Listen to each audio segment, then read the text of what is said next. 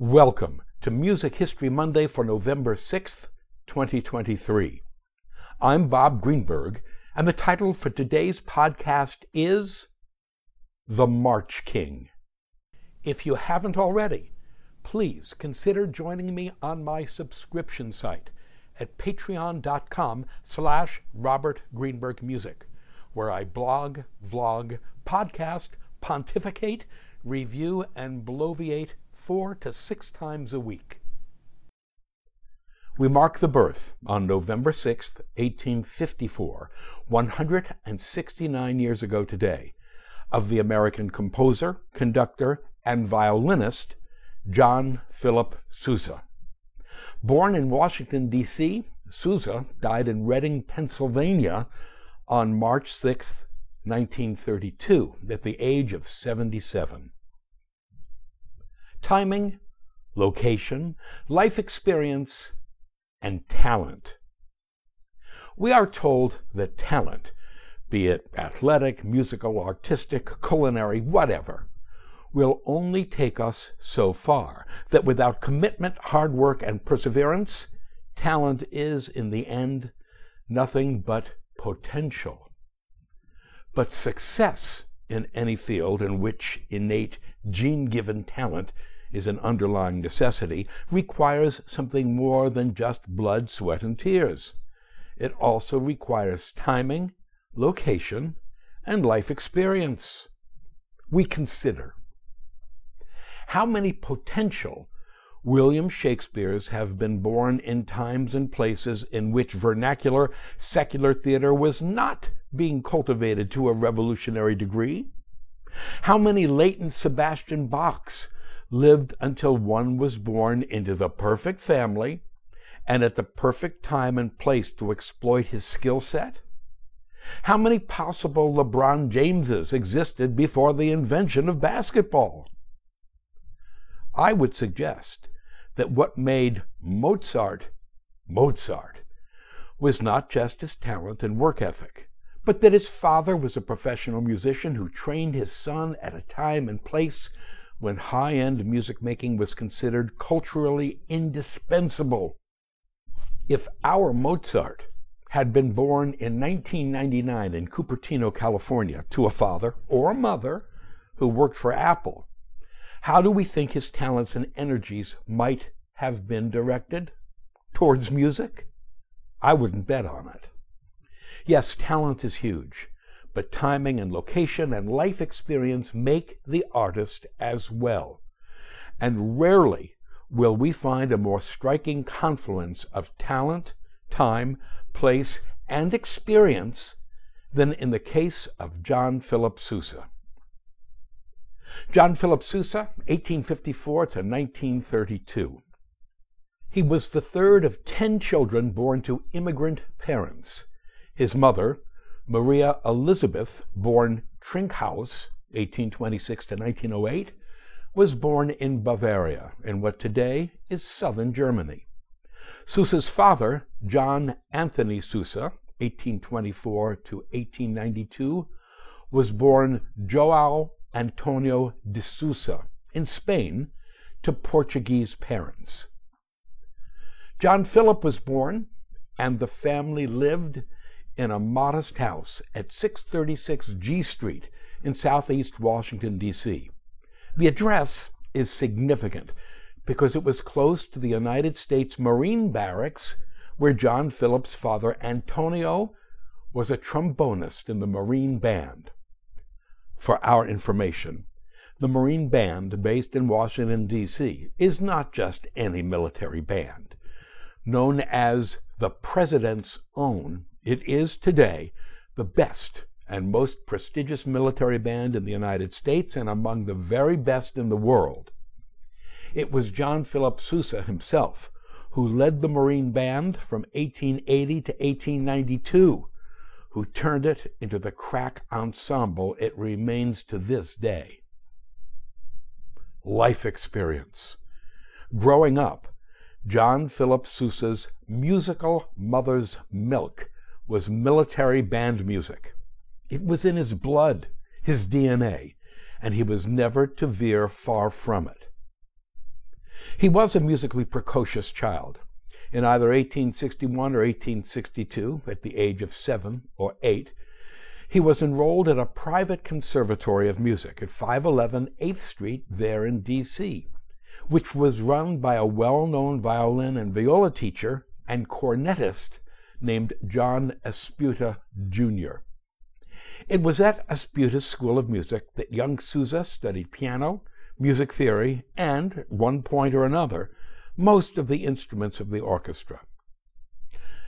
John Philip's greatest musical love was the violin, on which we are told, quote, he gained great proficiency, unquote.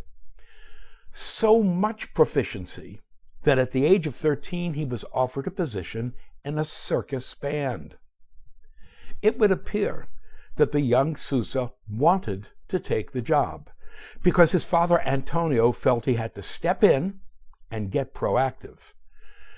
Antonio Sousa enlisted his son as an apprentice musician in the Marine Band. John Philip's rank was listed as boy.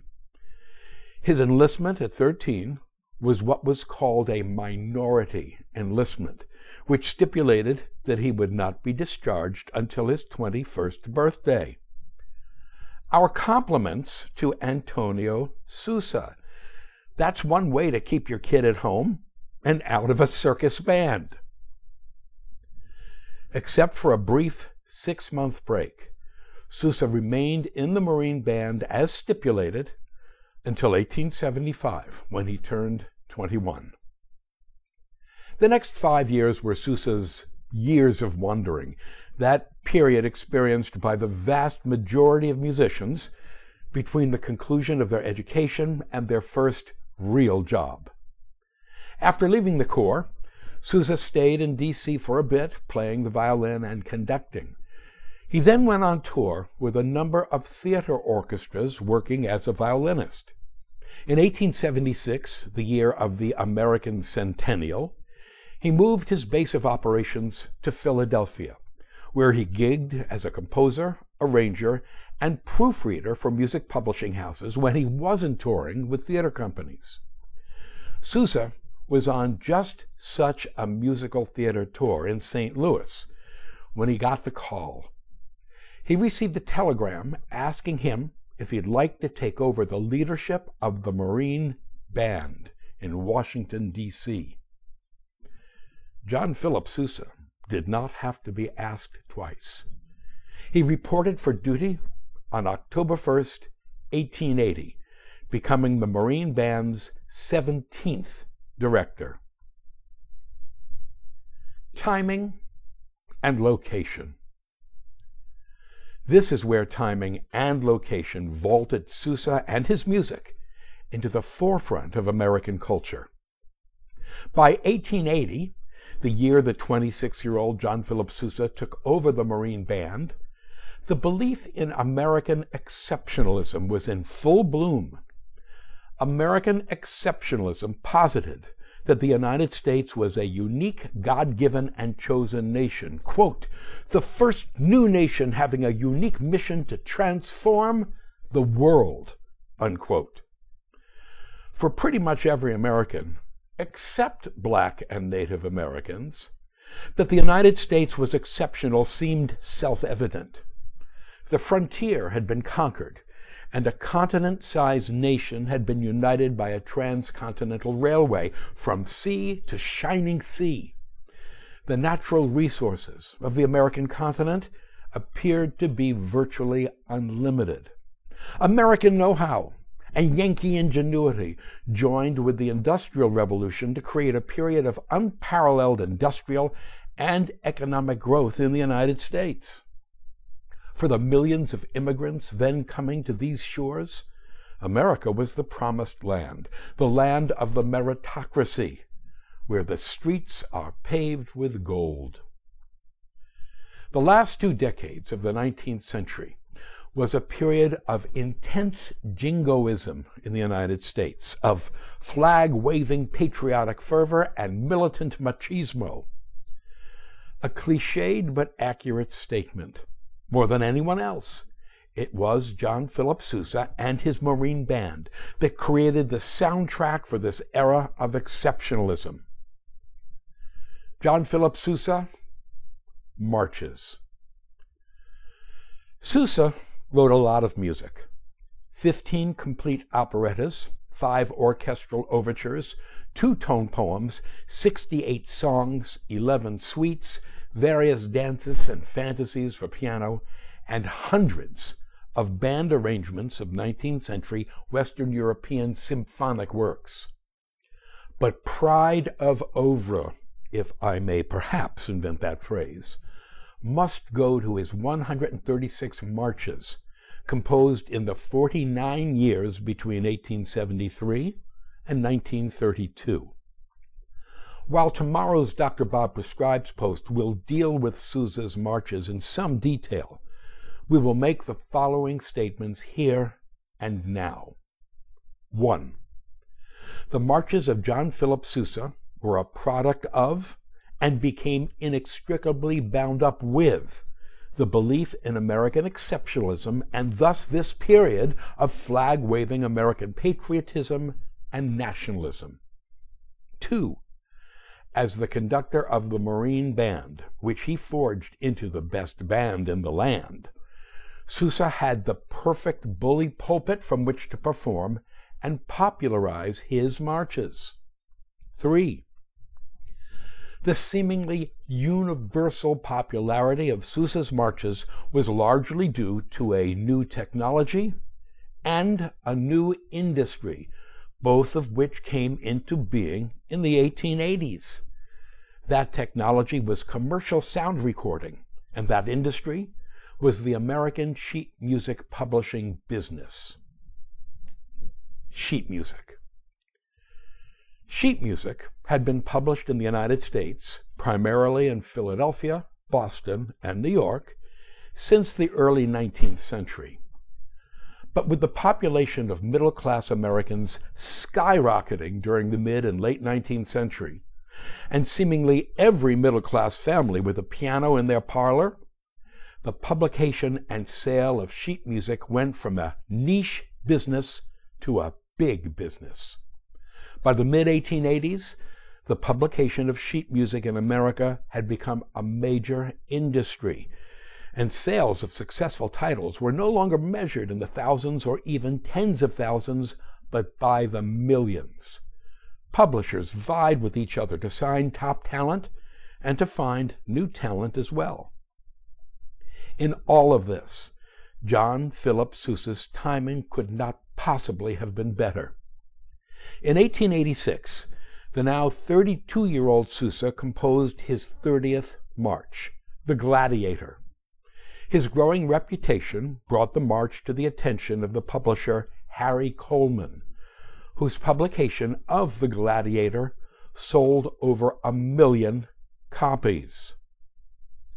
Yeah, The Gladiator made Sousa famous, but it was his march, The Stars and Stripes Forever, composed and published 10 years later, in 1896, that made him rich. In just his lifetime, The Stars and Stripes Forever earned Sousa over $400,000 in royalties from sheet music sales, roughly $14,656,620 in 2023 dollars. And sales since his death in 1932, to say nothing for royalties from recordings and public performances, have made his grateful heirs, they'd better be grateful, wealthy as well. Recordings. Once again, talk about perfect timing. Thomas Edison, 1847 to 1931, invented the first practical device for recording and reproducing sound, the phonograph cylinder, in 1877. Patented in 1878, Edison cylinders, quote, soon spread across the globe, and over the next 2 decades, the commercial recording, distribution, and sale of sound recordings became a growing new international industry, with the most popular titles selling millions of units by the early 1900s, unquote. Among the most popular titles on these early Edison cylinders? Yes, you guessed it. Marches composed by John Philip Sousa. The next big techno step in recording and playback was the invention of the flat gramophone record by Emil Berliner, 1851 to 1929, a technology he patented in 1887. For our information, despite having been born in Germany, in Hanover, not Berlin, Emil Berliner emigrated to the United States in 1870 at the age of 19 to avoid being drafted into the Prussian/German army. He settled in Washington, D.C., and became an American citizen in 1881. Berliner's flat discs played louder than Edison's cylinders. They were as well cheaper to manufacture and easier to transport and store. Among the most popular titles on Berliner's discs, you've done it again. Yes, marches composed by John Philip Sousa. All told, by 1892, the year Sousa left the Marines and started up his own band, the Columbia Phonograph Company had produced and sold 60 recordings of Sousa conducting the Marine Band, making him a national celebrity. By 1897, the Marine Band, under both Sousa and various other conductors, had made over 400 recordings of Sousa's marches. They were among the most popular early recordings ever made, and the Marine Band became one of the world's first recording stars. Conclusion. John Philip Sousa had talent, my goodness, by the container shipload. But for his talents to be honed to scalpel sharpness, then given the opportunity to flower and finally to be appreciated by not just a national but by a global audience, well, that required life experience and the most exquisite timing and location. Growing up in America's capital city during a period of intense patriotic fervor, the son of a trombonist in the Marine Band, Sousa had the opportunity to develop his skills as a composer of marches to a degree unique in Western music history. Aided then by the budding American sheet music and recording industries, Sousa, as both a composer and conductor, became not just a beloved American icon, but an international celebrity. After leaving the Marine Band in 1892 at the age of 38, Sousa created what he called the Sousa Band. With John Philip and his baton in the lead, the Sousa Band toured for 39 years, from 1892 to 1931, performing 15,623 concerts in the process. They played not just across the United States, but across the world as well. More than anyone before, or since for that matter, John Philip Sousa raised marching band music to the level of the highest musical art. We would wish him the happiest of 169th birthdays. In tomorrow's Dr. Bob Prescribes post, we'll return to Sousa's marches and an indispensable recording of 20 of them by the United States Marine Band. Thank you. To sample and download one or all of my many courses on subjects musical produced by the Great Courses / The Teaching Company, please visit my website at robertgreenbergmusic.com.